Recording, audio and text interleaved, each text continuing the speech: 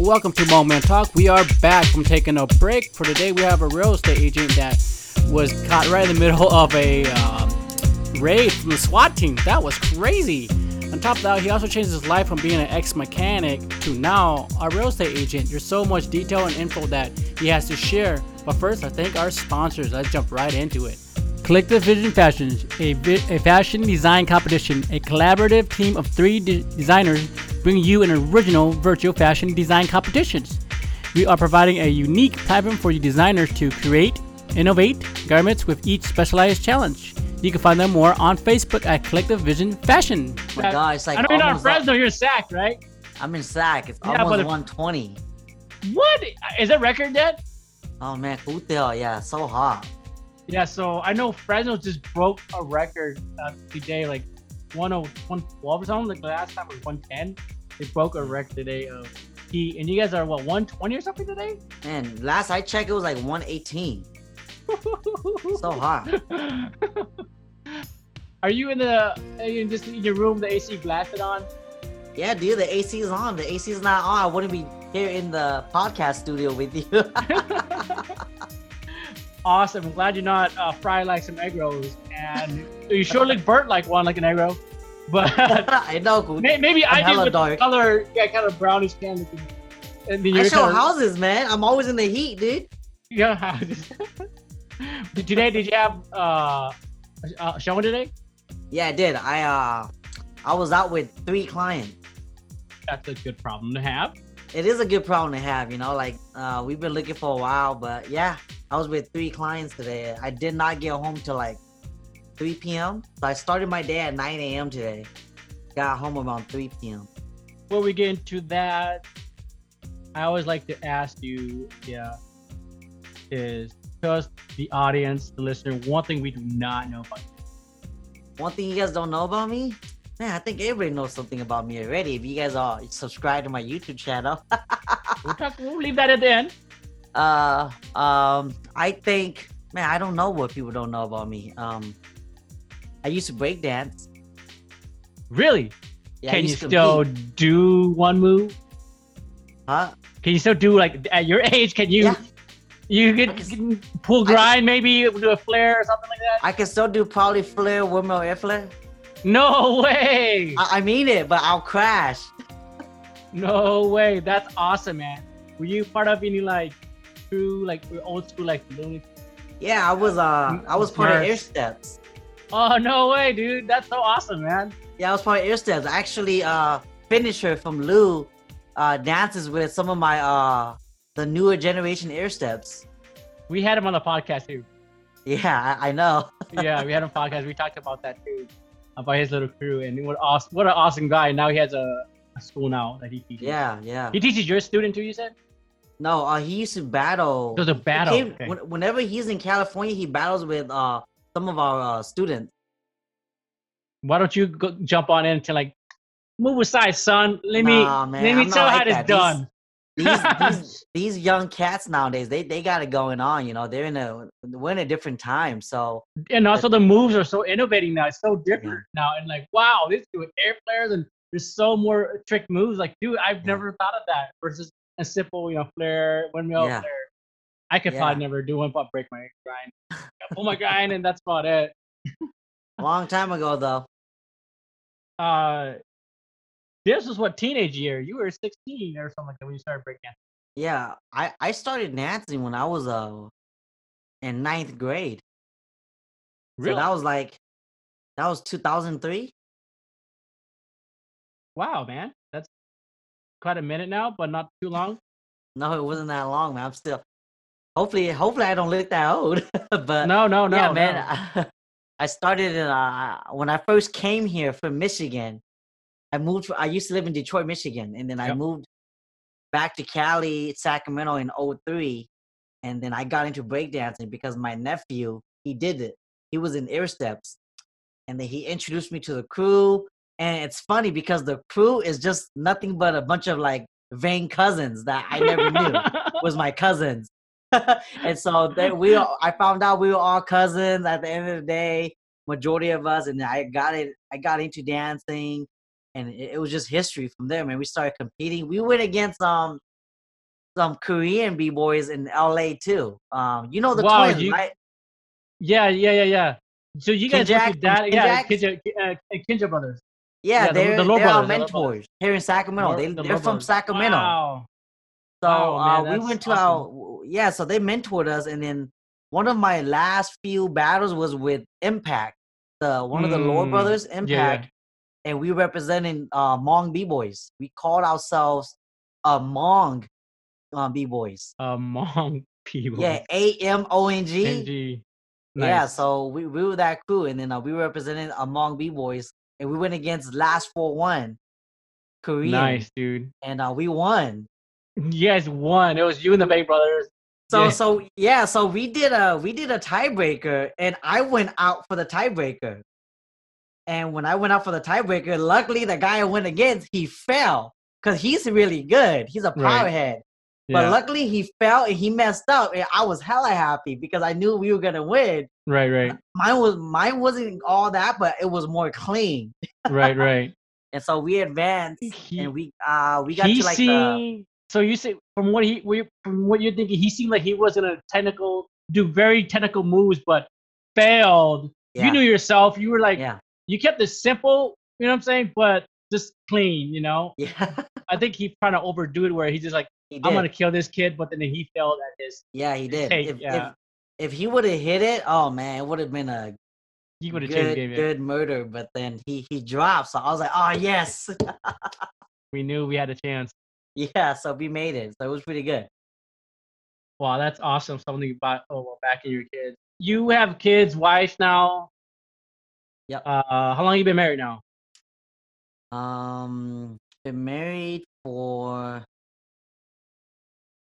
over 13 years now. Couple kids. 2 kids. My daughter's the oldest. My son is the second. Yep. Beautiful, man. Started So young, man. You know, typical Hmong family. happy. It's very beautiful. You said you're from Michigan and you're now reside in Sacramento. Actually, I was born in Fresno. And Born in then Fresno. I was born in Fresno. I don't remember much of it because I was young. And then we moved to Merced, and then we moved to Livingston, and then we moved to Michigan, and then we moved to Cali, back into Sac. So this is actually my first time living in Sac, but we came to Cali back in 03. Cali back in 03, and then you moved here. Then you go to Yeah, I've been here. college, obviously in Sacramento, right? In Yeah, Fresno, I mean. Sacramento, yeah, Fresno. Sacramento. Yeah. Sac, and got your degree in.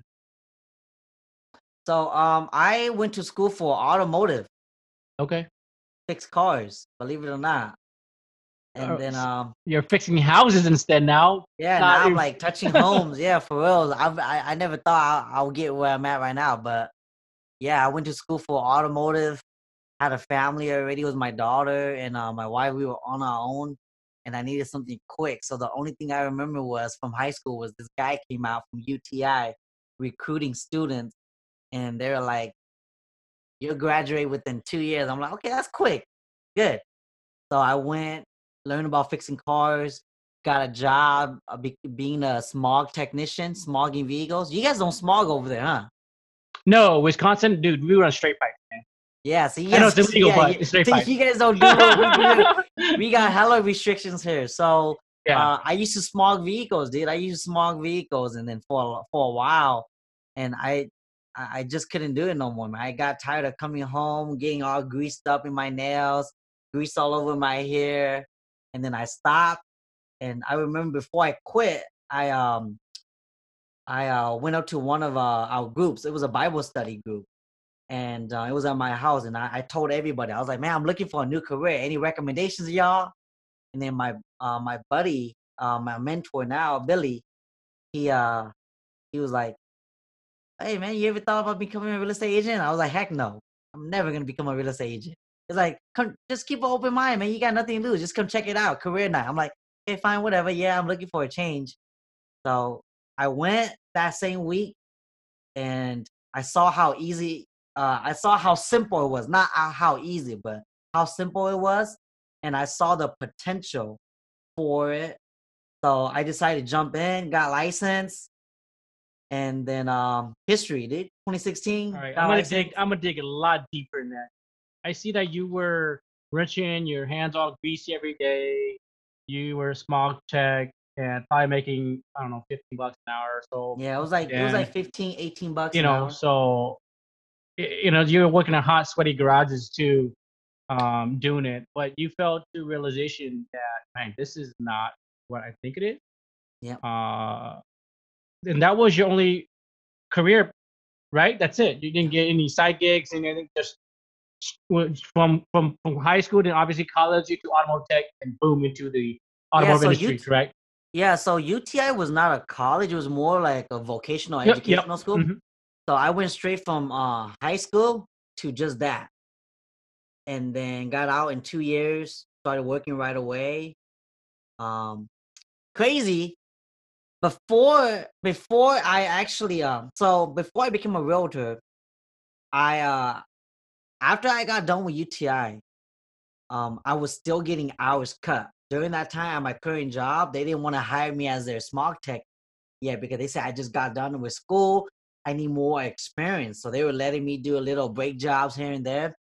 But we were so slow at that shop, they sent me home sometimes. And some weeks I was probably getting like 25 hours a week.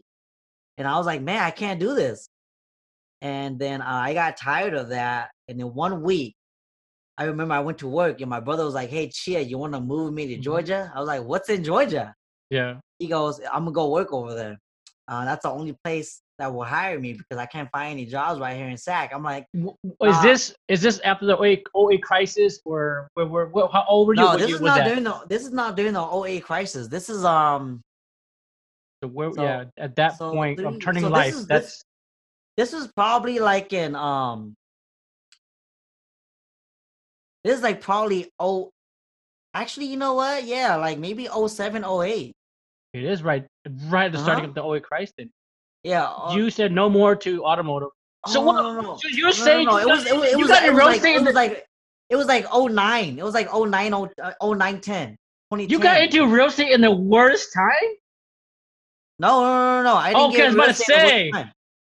So it you're was during these are 20. legend. You survived it, man. I'm like, wow, this is a better podcast that's gonna be. But go No, ahead, go no. ahead. No, my time is wrong, but it was around 2010, 2011 was when I went to Georgia. In Georgia. So real estate just started picking back up around 2011, 2012.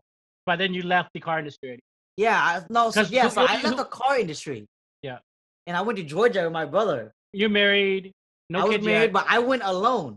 You went alone, okay. I went alone. My family stayed here. My wife and kids stayed here, Yep. and we had our only apartment. And me and my brother moved, and his family we moved to Georgia, and to go work at a sausage factory. Hmm. Crazy, Interesting. right? And then I Interesting. was just a machine operator. I was over there for like, dude, 6 months, and then I moved back to Sac. No more Crazy thing, sausage. crazy thing was I was at the sausage company for 6 months, and then my old boss over here in Sacramento, where I was a mechanic too, Yeah. got another store and became a store manager somewhere else. And he was like, "Hey, Chia, I need a mechanic, and I like you. What do you think about coming back home?" I'm like, Right, "How come much you right. gonna pay me?" And he's like, he was like, $15. "You know what? I'll pay you $14 an hour." I'm like, "Oh, sure, I'm there. I'll come there next week." You took the offer So without questions at yeah, all. I wanted to come home too because I just flew my wife and kid out to Georgia, and they were only Yeah. there for like I think 2 months. And Yeah. then my boss called me and then we left. So I was only it was like a long vacation, I say. We were like in Georgia for 6 months. And then I came back to Sacramento, became his store mechanic and small technician. And yeah, dude. And then I became a small mechanic for like another 3-4 years. And then 2016 was when I became a realtor. I was about to say, if you went through the '08 and you were a real estate, you are legend. You are like, yeah, you're good. You're good at flipping house at those time of Christ. But yeah, But during that time, it was a crazy time during that '08, man. obviously, But you were not no, even in that, so I you was didn't know not. nothing No, about real estate. You were not even on no. During HQ, that anything time, no, about nothing. Yeah. about it. You were just working on cars. Yep. You know what? You don't know much about me too, but we still own a car shop for 15 years. Tire shop? a car shop. We did performance and repair. I owned Oh, it too. I what ran the happened? shop. I sold it. I sold it about 3 years now. Oh, So, but that's a what? whole nother podcast. This is about you, man, not me. So I know, You but gotta what do. I'm saying, I know the grind. I know what it is. 'Cause I Yeah, own the thing. you gotta do a solo podcast about yourself. I'm just an ordinary Hmong dude, man. But I had my own business. But this is not about me. It's about you. But yeah, but I definitely know the struggle. But we were talking about renting and stuff like that. So I get it too, part. But what made you change? You said the sweaty palms. I mean, sweat and the pay. What was the day that changed? Like, I no, no was more, tired. I was no tired of more. working in the heat. I was tired because as a smog mechanic, you would go underneath exhaust while it's running and hot, and it's already 118 degrees right now. Yeah. Imagine like going down there inspecting the vehicle to make sure there's no modification or straight pipe. And and Oops. and then I was doing that for so long, and one Yeah. time like um there was all these fumes from them for these vehicles that would not pass smog. Like it was just blowing black smoke, and like I would inhale that, right? And like it's so bad for your body, all those fumes and emissions. And then I remember I just told my wife, I was like, man, I don't think I want to do this anymore because I'm tired of the politics for smog. Because they implemented a new system called Star, where every technician got graded on each vehicle, and if you weren't Star level, then certain places can't hire you. So they just started implementing that. I didn't really like that. And I also didn't like how, like, for me, smog didn't really make sense. Man, I'm smogging vehicles for clean air, but man, the one trip of an airplane going from the west coast to the east coast is like emitting over 100 vehicles on the road. Yeah. So Yeah. like, what about airplanes? So I started telling myself, I'm like, this is stupid. I don't think I could do this anymore. Because for me, I've always known that I could be or should be doing something bigger, right? Bigger, better. And I could never like stay at a job for more than like a year, believe it or not. Because I was always moving. I would get bored and I would get tired and I'll quit and You went upgrade. you went through more jobs than you did underwears, man. Yeah, I went through a lot of jobs, dude. I went through so many jobs. Like even as a mechanic, Yeah. I was at like 4 or 5 different shops because I was there for like a year and I didn't Mhm. like it. Jumped here for a pay raise, Mhm. didn't like it. Jumped again, kept doing that until I just got tired, and then met my buddy at my Bible study. He All invited me right. out and Now introduced me to let's the concept. now let's jump into real estate, man. Because your buddy at Bible study, he was one to introduce you to it. He said for you to keep an open mind. Yeah, And during these hard times, if you're listening to this podcast, we're not in an OA crisis. We're beyond that. We're in a pandemic that's even deeper than we're crisis. yeah. So, for and as you could hear, like this guy just went on 3 showing. Is the housing market hot right Yeah, it's now? hot. No pun Like intended. Like I know literally, I like got it. It's it's 150 like degrees. 118-degree hot. It's 118 hot, right? 3 showings, and you're just booked back to back. Yeah, this past couple weeks been back to back. It's been crazy. Why? And like, People are losing a yeah, job. Why? Why though? why? Yeah, Why is it so hot? yeah. I Some people think are losing their jobs. Some of your friends maybe lost their job too. that's true. I got a few clients that had to cancel because they lost their jobs or their hours got cut, and that prevented them from buying that same home. Instead of buying a home at 350 now, they're now only qualified for 250. That's 100K difference. Right. So I got incidents like that. But I think the reason why people are still buying, um, this is just a joke, but I think this Sure. is true too, is they've been in lockdown, right, with their family for so long. They just don't want to see each other anymore. So now now that lockdown is out, they want to go out and find their home place. They don't want to get locked Man, in with sounds their like me. siblings again. No, but all jokes aside, I think the reason why it's still so hot is interest rate has a lot to do with it. Right now, interest rate's at 2%, Mm-hmm. hella low, Yep, and low. and people, they're getting evicted. People's getting evicted. And then those same people that got evicted were the same people that were planning on buying a home because they were tired of renting. But because of the pandemic, it forced them now and it motivated them even more to want to go and buy a home now. Because if they're gonna stay home, I think what they believe is it's better if they stay in their own home because they can protect themselves and reduce the risk of exposing themselves to Rona, right? So I think that's really what's going on. It's really having a big effect on people emotionally. So that's why there's so many people buying. Despite this pandemic, despite the job loss, despite all this craziness, people are still buying because of that emotional attachment that they want. Because like if they're gonna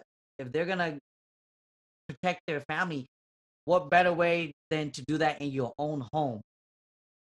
I mean, you can do it in your rental, but you have the chance of getting evicted because the landlord might want to sell it because the market's so hot and there's no inventory. Now's the time for that landlord to profit the highest on his flip. So he's going to kick you out and he's going to sell it. What are you going to do?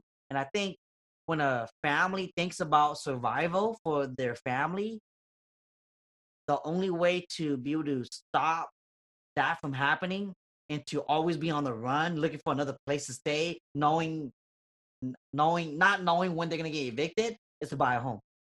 I think that's what's going on. Do you think it's also the best time to be in real estate? Or It's a in great the real time. estate industry, lender, anything in the real estate? That's a good question. I think any time is a good time. Here's why. There's always people buying, there's always people selling. But is it the right time for the individual to be a lender, to be an agent, to be, because not everybody could do this. Not everybody likes to go out in the heat and show 3 clients on a Sunday. Not a lot of people like to make phone calls to strangers that they don't know and eventually become a expert that represents them on making a purchase. Not everybody has that kind of motivation and drive, right? I always like to say, we still need people to flip burgers at McDonald's. We still need doctors to check our physical health. We still need those people that are getting a 9 to 5 paycheck. We still need those people. And just because somebody is doing so good at their business, whether it's a realtor, a lender, or a podcaster or a YouTuber, it doesn't mean that you're gonna do good in it, right? Like I think what a lot of people right now are doing is they're comparing themselves to the people that are successful, and then they want that, and it's like it wasn't that easy. Like you gotta look at what trail that person left behind. Why is he successful? Like what did he do to get himself in that position? Man, he was grinding. But it started, with you though, with you only. It started with you being open minded, because that's what you said. It did. Being open minded of It started with me trying. being open minded, but I was open minded. I'm a pretty open minded person, to be honest with you. Like if you ask anybody, they would say, "Yeah, Chia, he doesn't care about anything. He risks it all." I'm a risk taker, Yeah. And like for me, if it doesn't work out, I'll look for a different opportunity. Like I haven't been at a job for longer than a year, but for some reason with real estate, I've been in it for like 4 years now, going on 5. And like I love it because it's always changing. It's always changing. I make videos about it. I meet clients that was first a stranger, became a client, and it became a friend, became a family member, so it became so much more than just helping somebody buy a home or sell their home. So It what do you became like more of a best about it? What do you like huh? the best about real estate? The best thing is delivering the keys Okay. and delivering the keys to a first time home buyer, and also helping a family achieve a big milestone in their life. No, because buying a home is like an American dream.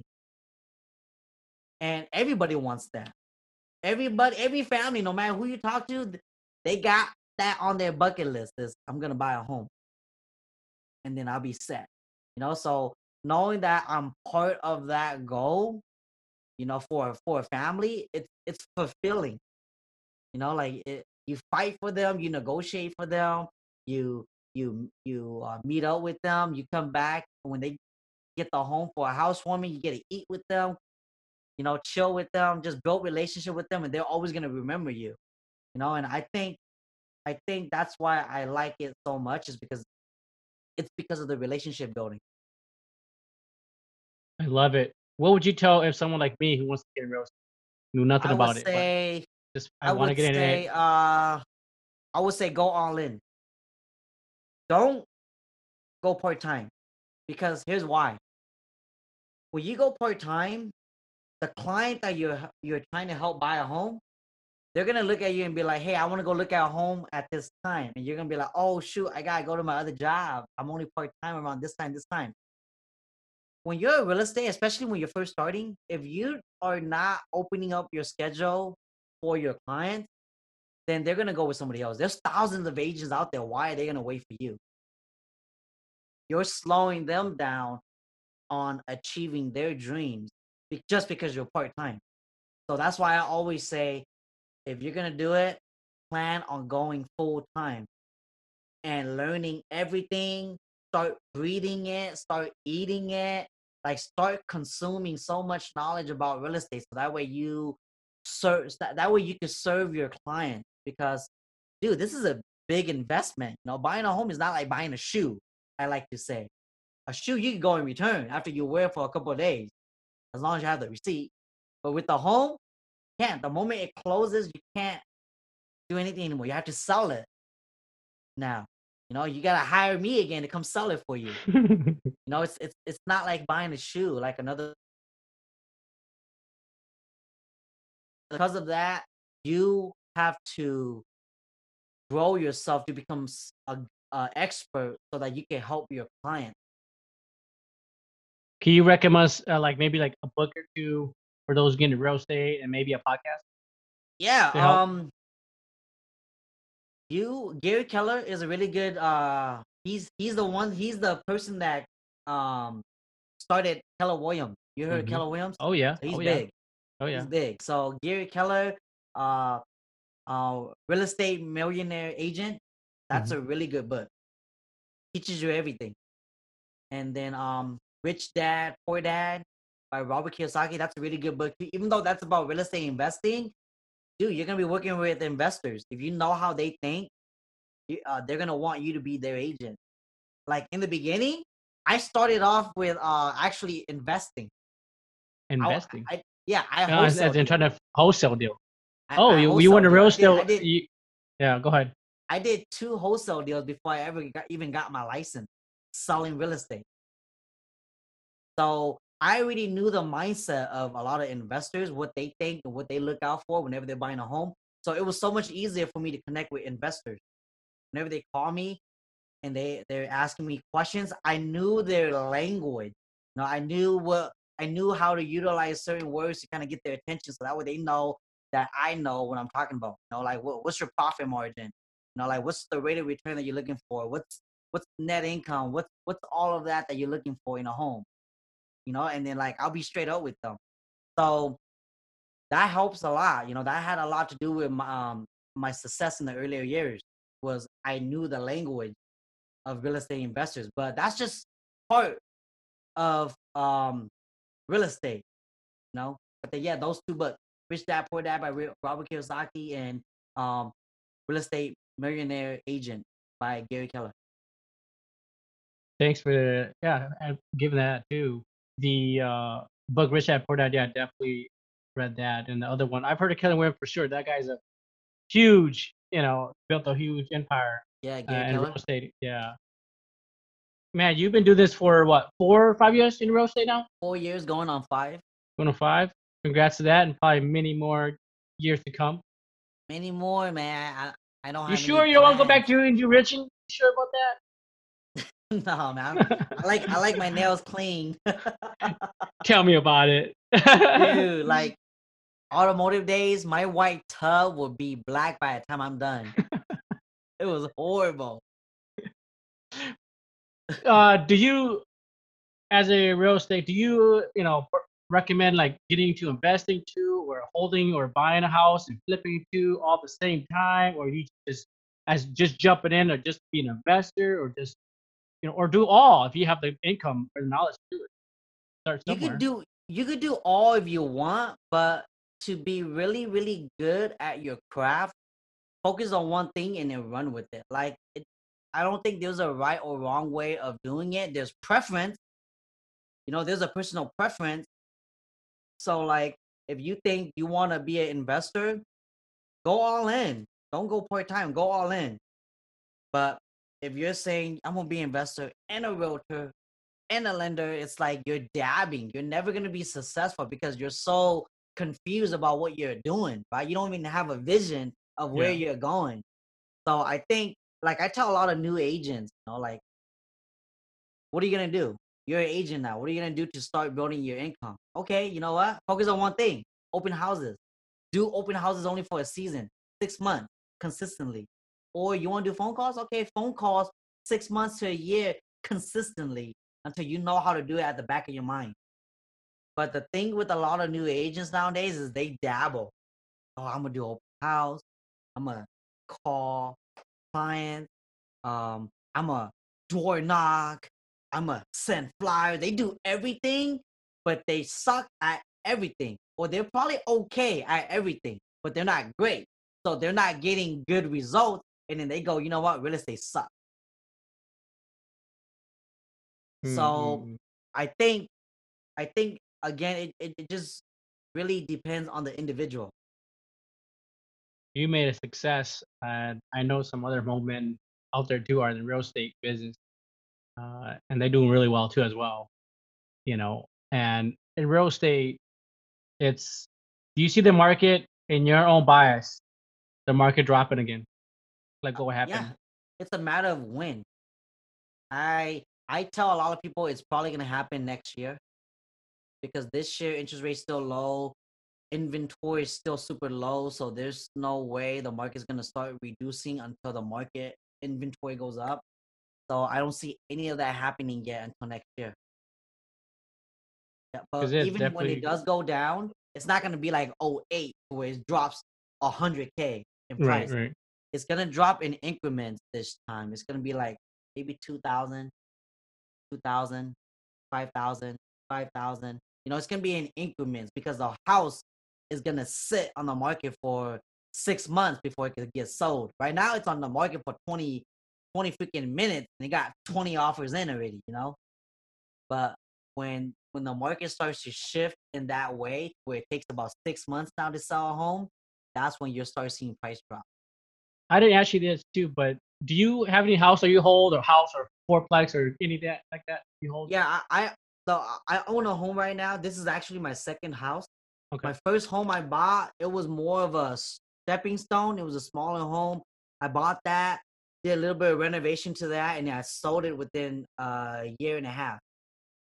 And then used the remaining portion of that to upgrade and buy a bigger home, which is But this then home.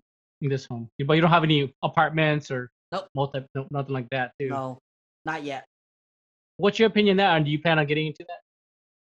Oh yeah, definitely. Like I'm planning. So my wife and I, we just started a staging business last year, Sure. and it's been doing really good. And what our goal and plans were for us to start buying flip, remodel it, and then she could be the one to decorate it, stage it, sell it. That's the ultimate goal. Is eventually I'll get into that realm, but right now is not the time, man. Right now the market's super inflated on the price. Investors are not buying right now; they're selling. That's what's going on right now. For someone who's getting like, I don't have the money, man. Like I want to do this. I want to flip house. Like I don't have the money. What do you say to them, man? I love the idea, love the concept. But I don't have the Don't money. worry about the money. Yeah, like if you're starting off and you want to be an investor, you don't worry about the money because if you have a good deal, ask any investor this. If you have a good deal, the money's gonna come to you. You don't even need to go and find it. You have a great great ass deal, and then you have a cash investor that has a bunch of cash that just wants to go all in with you and split the profit, or maybe a 40-60 split, you know? So, dude, there's so many of those out there, you know? Like, So what you're saying to the audience is network and make network. good relationship with someone who has the money. For But example, how do I don't you, have the money. I don't have right? $10 in my wallet, but I might have the knowledge, but this guy has the money to do this Yeah. So you and have be to network. partnership with him. Is So that remember, what you're like saying? this business, this industry is such a small. It's a big industry. It's really saturated now, but like your network is everything. Like if you don't have relationships with anybody, you're not gonna succeed because it's a dog eat dog world. So like if you don't have that relationship, it's gonna be hard, especially if you really want to go big. As a matter of fact, for your first couple of years as a new investor, if you're planning on going that route, you're gonna probably be doing a bunch of free stuff. You're probably gonna be driving around, driving for dollars for that investor in order for them to even take you in as a mentee. And then when you find good deals, that's when they would even consider going in with you because you've already built that chemistry with them, right? But in the beginning, don't expect to start getting paid right away unless you have deep pockets. If you don't, the only thing you do have is time. So the only value you can give to that investor is time, is your time. So that's what I would probably recommend because that's what I did before I got my license. I was working my 9 to 5, but I had like break times to where I would go online and find deals, and I will bring these deals to these investors. And I got fortunate enough to find 2 good wholesale deals, put it under contract, and got the deal done without even seeing the home, without even spending a dime on marketing, just by utilizing the time I had to make phone calls from my 9 to 5 job. Do you hear that? After your 9 to 5 job, your side hustle, where you get out 5, you should be working till midnight and hustling your side hustle. Like your side hustle is so big, you could leave your 9 to 5, Yeah, and that's that's what really what it happened to is. Chia. It happened, and it tell me that feeling, man. That feeling of like, you know what? I finally did it, where I step away from the 9 to 5. Tell me that feeling. It's good, but it wasn't easy, like I would only recommend doing that if you're really, really sure. Like I had a really good supportive spouse to where like the only reason I was able to like quit my full-time small tech job and let go of that whole income was because like she was able to kind of take care of the family, all of our expenses as a whole, and we also had some reserve, you know, and then that allowed me to go full time into doing this. So I think if you don't have that kind of support system, then like you're gonna have to work that full time job and do the side gig full time. You're gonna have You're to. you're you're you're eating your word. You said for me to go full all in, man. Yeah, you do. You do go all in. Well, So I like I what personally I think mean by that, is like some people would actually work 2 jobs, right? People that work 2 jobs, they get probably 2-3 hours of sleep a day, which is really bad.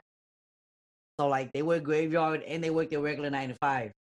I'm saying you're gonna have to pay that price if you really want to succeed. Because again, if you don't go all in and being and focusing on that, then like you're not gonna succeed. You may succeed probably in 5-10 years, but you're probably gonna give up first before you even reach that point. Versus if you go all in, you're probably gonna be able to see that success a lot sooner versus if you went part time. Does that make sense? that makes sense. And like everybody has their own price to pay. Like some people might have to work graveyard shift in order to do this full time in the daylight. Some people might have to like get rid of their whole expense and go live with their mom and freeload until they could like successfully build their empire. Come on. No So shame in everybody that. has, I was that person. yeah, like everybody has their own price to pay. Like my price is gonna be different from yours. Shisho's price is gonna be different from yours. Everybody's price is gonna be different, but you need to find out what your price is. Like, in your case, I'm gonna overview is pretty much you had your part-time job, but when you got out 5 o'clock, man, you were straight into the books or into the network. You're typing emails, you're cold calling, you're making business call, and growing your side hustle.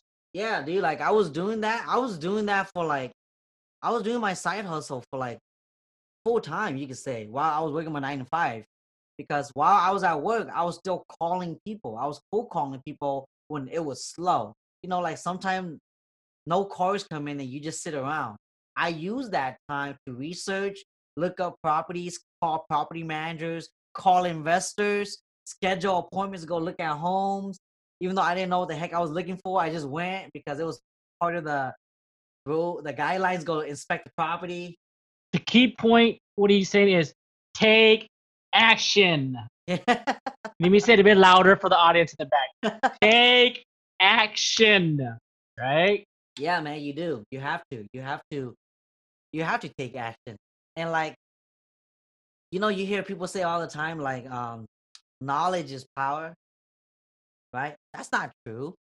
Knowledge is knowledge. That's that applying the knowledge is power, right? When you have the knowledge but it stays up here, then you're stupid. You're not doing anything with it. Yeah, you have the knowledge, but you're not doing anything with it. You know, you're being passive.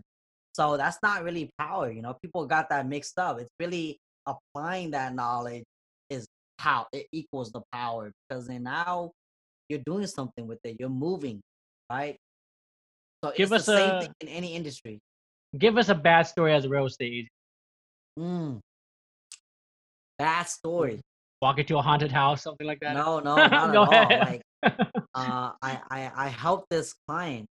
Well, I tried to help. I didn't know much, right? Because I did not educate myself to become an expert, and so I was just super excited that I got a deal going on.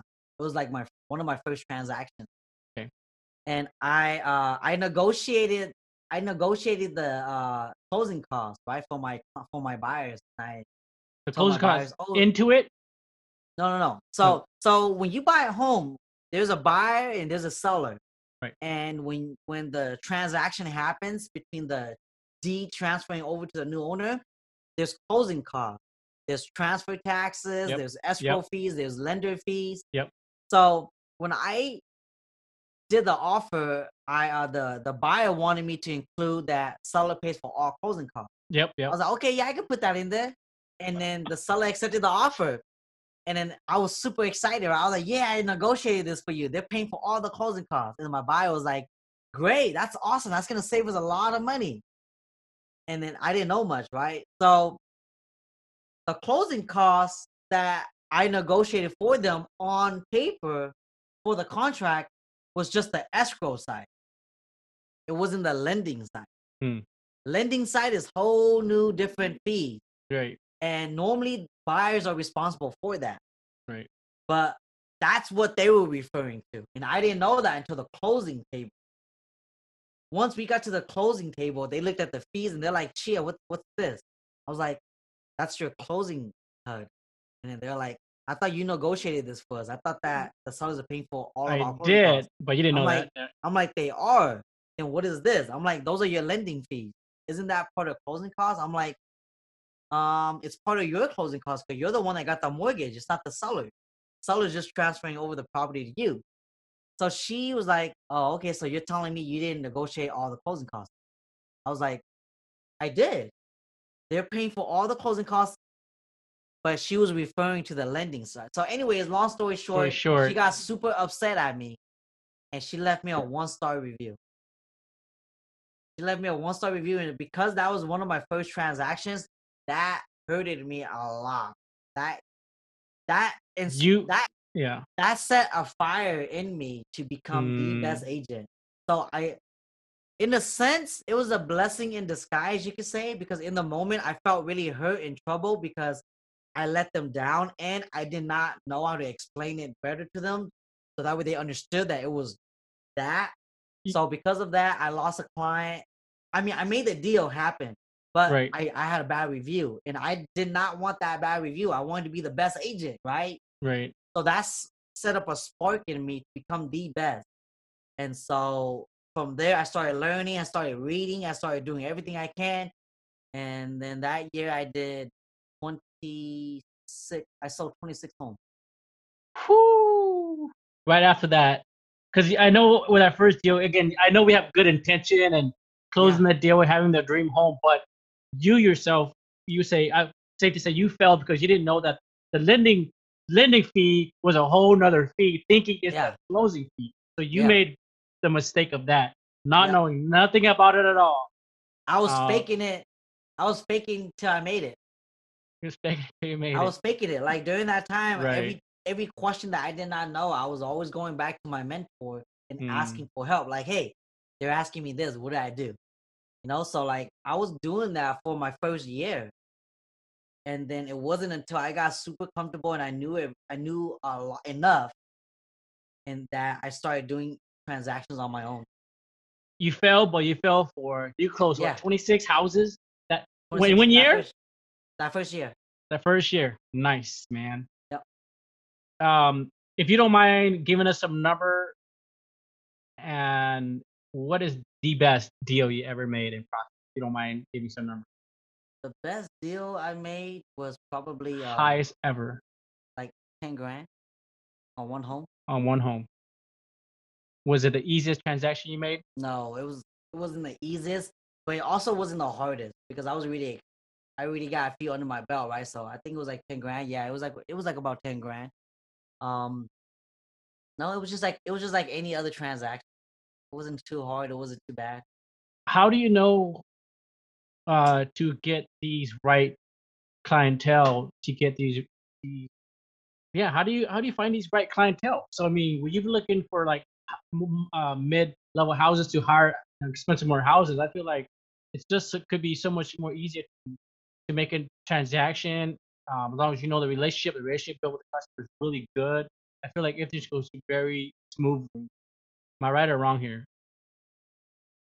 It's some parts of that is right. So the first goal of a realtor and having a successful closing or transaction is your client has to trust you. Because remember, a couple of days ago, they were just your stranger. But then you build a relationship with them, and so they have to trust you. Then once they trust you, they allow you to negotiate for them and write contracts for them and be their agent, right? But a lot of people don't know this, but behind closed doors, agents do so much. They don't just write the contract and show you the home and give you the keys. Heck no. That's why there's 30 days of the transaction, because the agent is negotiating fee with the seller for you, negotiating repairs for you, making sure that the timeline goes smoothly, making sure that the lender doesn't take too long, making sure that the appraisal comes back good, making sure if there's any closing cost credit you can get for your client, you negotiate that. There's so much involved. And like sometimes it could be a lot of times where you're pulling your hair out because you're also working with the seller's agent. And depending on how well that other agent communicate is a whole new different story too. You know, so like people don't know that. Like there's so much involved in a transaction. It's not just, hey, I showed you this house, you send me an offer, yay, I got paid. Heck no. I don't get paid till you get your key. No, and that could be a month to 2 months to 3 months to a year. Like I've been with a client for 2 years once where they took that long to find a home, you know? So I'm surprised you have hair left. I don't have any hair. I must be very frustrated. you see this, man? This just started happening, dude. Like my wife was telling me the other day, Chia, I think you're going bald, dude. I'm like, come no, with don't me. scare me like that. Come with me, Chia. Come with me. Just tear it off. But yeah. But I can see the frustration. It like took you 2 years so you finally sold the house. But it was that relationship that you built and the patience. So no, like no, it did not take me 2 years to do my first transaction. It only took me a month to do my first transaction. Because I was like coming to the office every day, making phone calls every day. I was working 7 days a week when I first started. And a lot of the during my first year, I shadowed a lot of the agents around the office and showed their clients home, just so I can know the area better. And sometimes I didn't get paid for that. Like, It's a sometimes I don't get sacrifice, paid right? for that. It was a sacrifice that Yeah, you it was a wanted price. to learn, Yeah. right? To learn It was my the price road. because I had to learn that. And I think that's what a lot of new agents make a mistake on is they don't want to pay that price. They don't want to work for free, you could say, right? But then they expect to get paid next week also. But then they didn't do any work. So that's what happened, you know, like so my first transaction was in a year. It was a super complicated one, but I got it done. And then it just kind of kept going. Real estate, if the day you stop talking to people is the day your business is gonna die. Communication and network and Network trust and and relationship building is that key. relationship. Yeah, you gotta put yourself out there because, dude, I was a new person. Nobody knew who I was. Chia, who the heck is this dude? So the fastest way for me to going back to your question earlier, how do I know which client to choose? Right in the beginning, you can't choose because you don't even have a track record yet. Yeah. They look you up, they're not gonna see anything, so they're not gonna go with you. So what do? You have to rely on somebody else's track record, which was your mentor or your broker or your team, right? That's what I did a lot. And then when you first start off, you can't pick and choose your client because you need practice. It's not until you get so good and so busy that you can pick and choose your client, and then you can refer the clients you don't want to work with to somebody else. You know, but then, like, for me, I work with pretty much everyone unless I have a feeling that they're just using me. That's the biggest thing in real estate is you get burned. You get ghosted by clients a lot if you don't know what the heck to look for. New agents get ghosted all the time. They're showing 20 houses to this client, and then all of a sudden, this client's nowhere to be found. I know the struggle to trying to ask this girl on a date, man. I don't know, man. I think that's a little bit different, dude. No, I can relate. Anyhow, had to throw a sarcastic joke in there. A little bit off topic, but not by any haunted house stories. Just for the heck of it. No, No, not really. No nothing. haunted houses. Nothing makes your hair go up because you have still hair. You walk in like, man, this place is creepy. I got one. Like, sure. The first time I experienced a drug house. Yeah, do tell. A little bit, yeah. You go in, and there's pots of marijuana pots everywhere. But of course, the plants all cut it down, and you see the 2x4s where they put the pots on. You see all the vents going through the This ceiling. place was foreclosed, obviously. No, it's not foreclosed. No, it's just been raided by the cop. But now they're selling it. The seller are selling it to pay for all their. I'm mistaken this for clothes, and then it's just the banks you have to deal with. No. Oh. Dude, okay, so you go in, there's a bunch of pots is cut, and then yeah, what? you go in, you see a bunch of pots with the soils and vents, the air vents, the holes in the ceilings. Dude, like the first time I experienced that, I was like, "What the heck is going on?" And I had to go back to my mentor. Because remember, every time I didn't know anything, I went back to my mentor. So I went back to my mentor, and my mentor was like, "Yeah, that's a grow house. It's a grow house. Like they were using that house to plant marijuana and distribute indoor."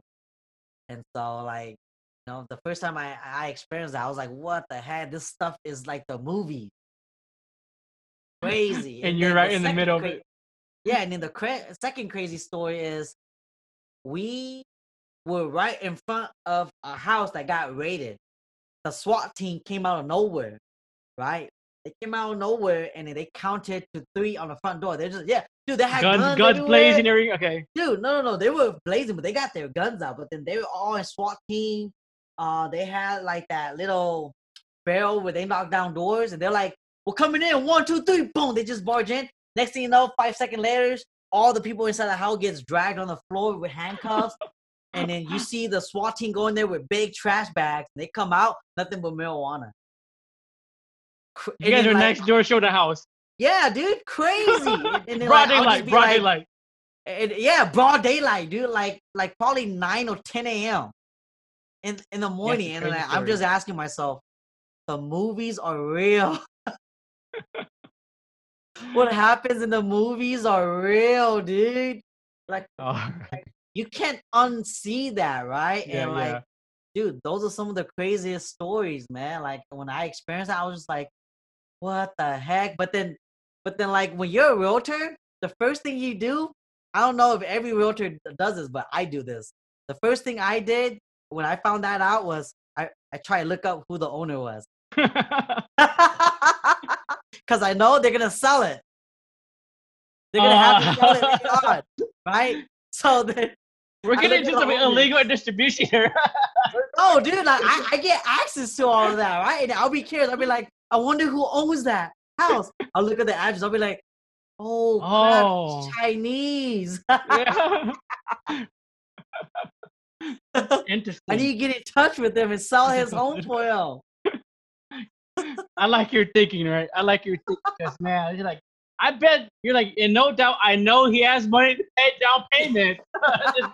And his down payment, I don't care how illegal he got it, it's my payment for the next 2 years. um, but yeah, man, you're just killing it out there with in real estate, man. Keeping all the videos, you're making great content, and you're just killing it 4 or 5 years now. Let's talk about today, man. Let's talk about today with the pandemic. Is it much harder to sell today than when you started? It is. It is only if you did not prepare yourself. I think I was really fortunate because I started, like I said, I started making videos when I first started, 2016. So people already knew me for my videos already.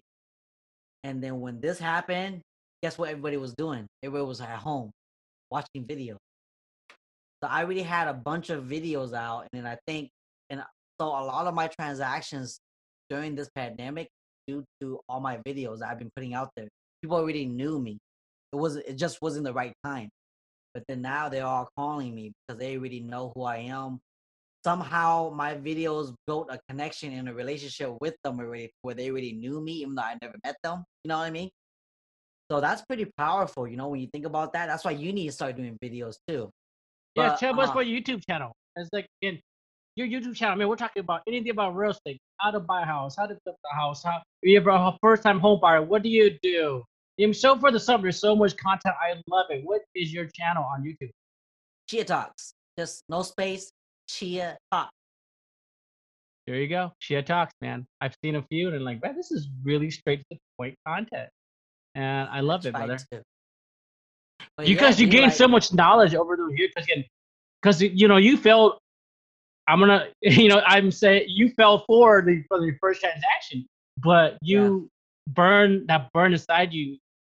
What drove you now more passion to learn and to be the best version of a real estate agent, yeah, and not fail the second one and not leaving those closing costs in it or out of yeah. it. So there's a lesson I learned my learned. lesson from that. Yeah. So for those real estate out there too who wants to be or isn't, there's a lesson learned right there too. Have you shared that in your YouTube video? Um, about that What, dude? experience? About that Yeah, experience? absolutely. No, Oh no, my god. not Oh yet, my. You have to tell that story. not Like yet. it's the gut and real of why you're doing it, and this one gets real personal. It is your personal experience now.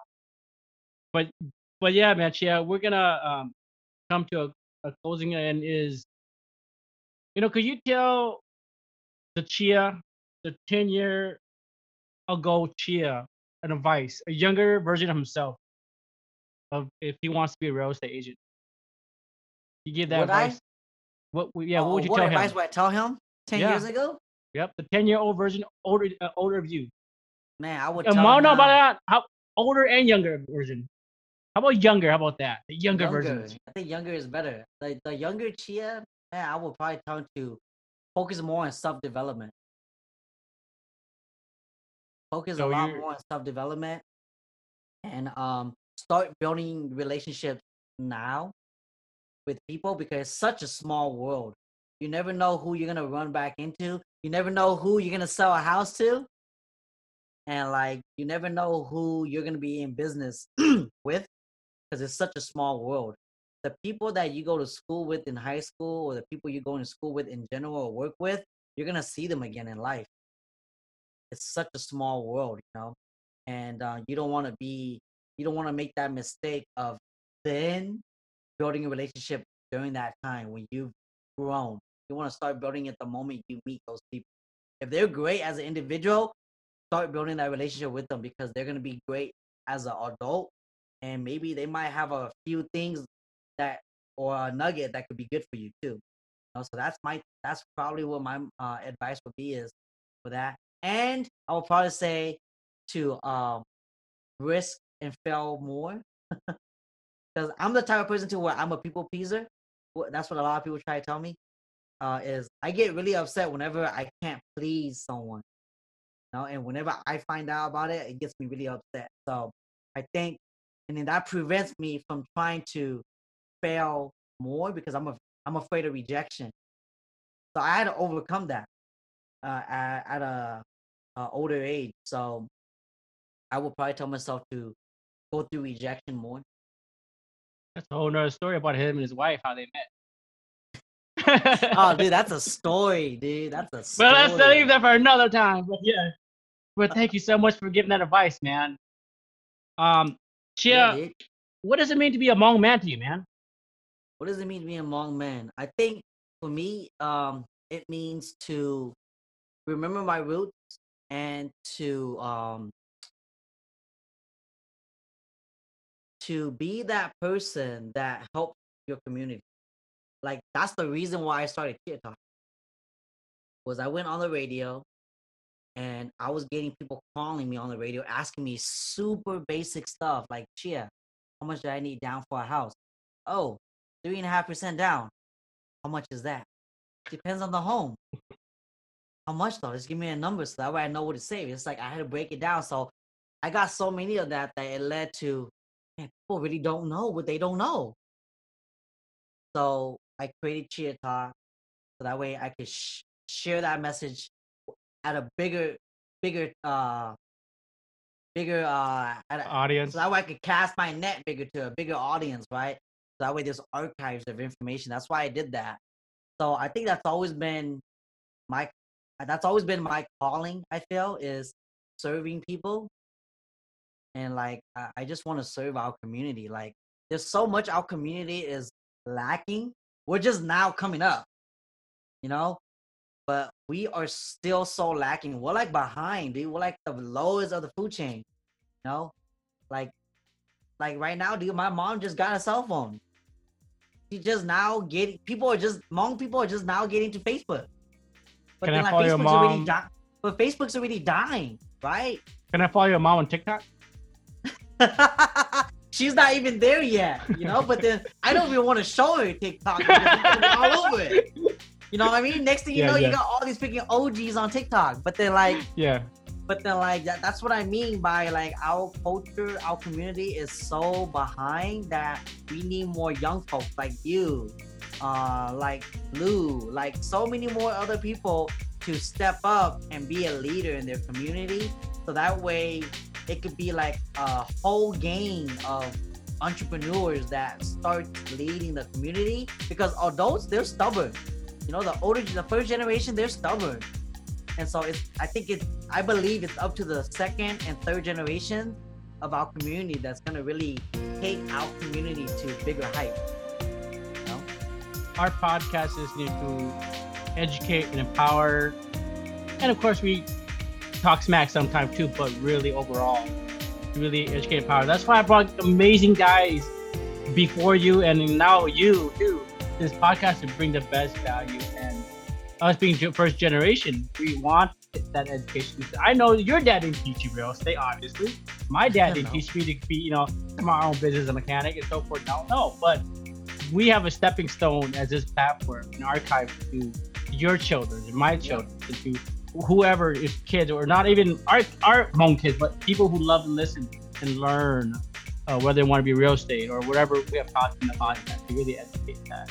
And again, I can't thank you enough to have this evening to have a chat and educate and talk to our audience. But lastly, man, where can we follow you, man? Could you give us a quick pitch of where we find you YouTube, or give us all your connections for those who are interested? So just look up ChiaTalks on Facebook and YouTube. That's really where I'm at. Watch my content. If you haven't subscribed, go subscribe. Check out my content. I'm always trying to be better at it. Work on my craft. But yeah, you could get in contact with me through ChiaTalks on Facebook. I'm always there. I'm always there trying to see who I could help, empower, inspire, and just talk, you know? There you have it. Again, thank you so much, man, for coming on. Man, and it was fun, dude. We gotta do this again. Till then. Well, that ends our episode. If you haven't yet, visit our website at www.hmongmentalk.com or find us on Facebook, Hmong Men Talk. Lastly, if you're listening on us on a podcast from Stitcher or Spotify, Google Play, or iTunes, please give us an honest rating. One last thing, we want to give a shout out and DJ Peter for allowing us to use their song and beats. Thank you so much. You can check them out on YouTube.